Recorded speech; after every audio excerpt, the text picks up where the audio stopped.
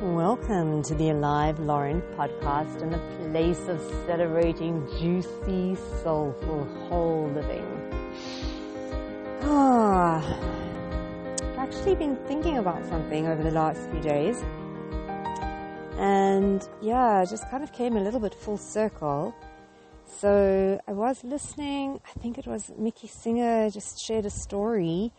It was a leader of a particular community, and just who really so deeply lived presently that the whole thing is it's not denying at all, it's not putting head in the sand that really horrendous things happen, sad, traumatic, devastating, that they happen in the moment, and there's a choice to carry them into the future moments.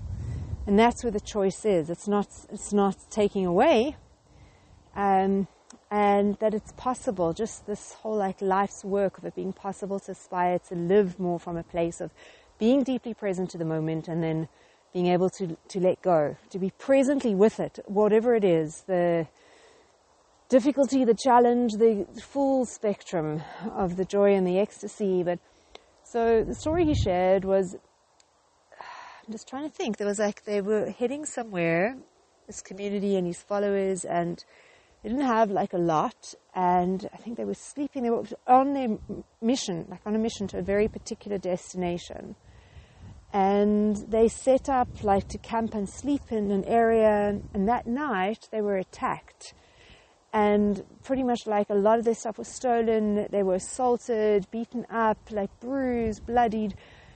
And the next morning, all of the followers and things were getting up and looking, and they see the guy heading out, and he's already starting to walk up the path, and they're what are you doing? So he says, well, we've got a place to get to. And they said, but don't we have to, look what happened last night. Surely we should go back and tell people, and we've got to take some action. And it's it was just more this, it had happened, and it had happened in the moment. But then there was just this letting go of we don't need to live in that trauma post. I'm not saying that it's something that we're naturally just able to step into, but just that it is possible to live from a place of just being deeply with. And it's it does make sense. It makes so much sense that so much of the challenge is the resistance to accepting that something happened. Because if it happened and you just kind of with the fact that it happened and now it's past, to let it go. And it's more that resistance that it shouldn't have happened, and how could it happen, and why did it happen, and that anchors and keeps it there as opposed to just letting it free.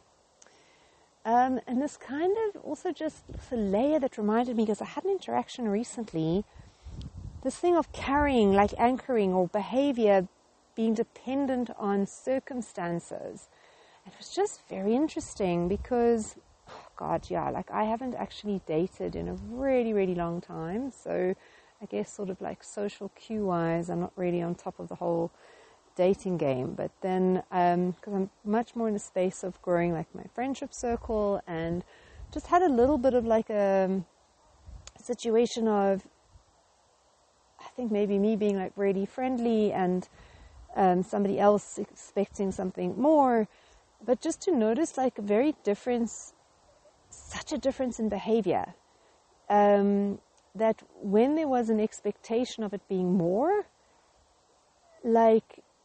just receiving from someone a lot of openness. I could just feel the openness and warmth and wanting to connect and then as soon as from my side it was just to be friends, then all of it sort of closed.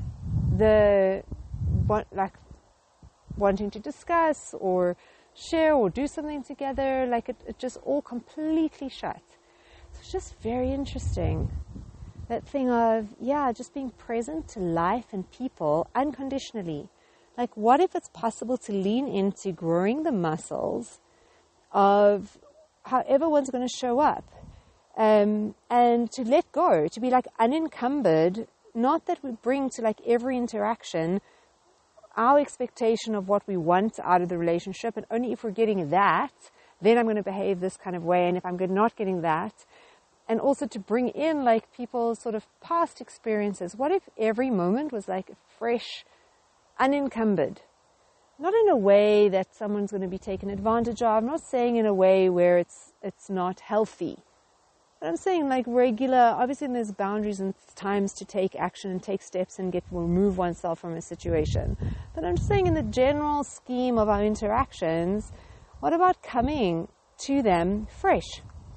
And that the willingness, like if somebody, whether it's going to be a relationship more or less, to be willing to meet a person also where they feel comfortable and to be open-hearted in their interaction, regardless of what, like you've got two people. So if I, for example, would like the dynamic with this person to fall under kind of this label, you know, like whatever it is, if someone wants to be in a more like actual like intimate relationship with someone and that person, the other person would just like to be friends, then what if there was still the willingness to be open and engaging and present with the person, regardless of whether you're getting what you want or not? Yes, it was just very interesting, this sort of experience of recent, and it's made me kind of aware on my behaviors. And am I like becoming aware when I interact? Am I bringing past experiences with this person here? Can I meet this person fresh as a fresh slate?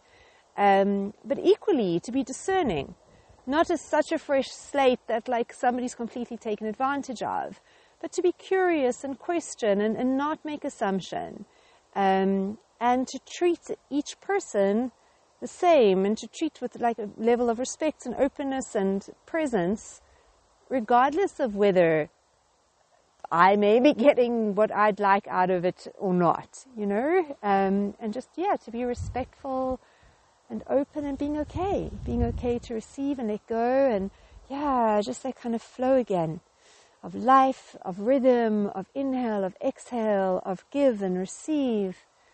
And I don't know if I shared this, but on this note of give and receive, I just was really lovely. So Donna McCallum, I'm kind of doing a 9-week program with her, revision on one's relationship with money, and it was just beautiful. She shared, I don't know who it's from, around giving and receiving and this dynamic, and that, let me see if I can remember this correctly.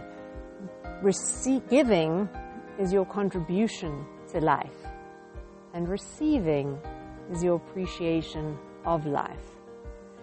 There's always kind of this dynamism and flow, and so it's just been quite an interesting, reflective and like internal awakening journey with this experience that I recently had, and just for me to become more aware of my behavior and interactions. So with that doggy barking on this glorious note, I leave and love you until we meet again. Happy adventuring, precious soul. Mwah.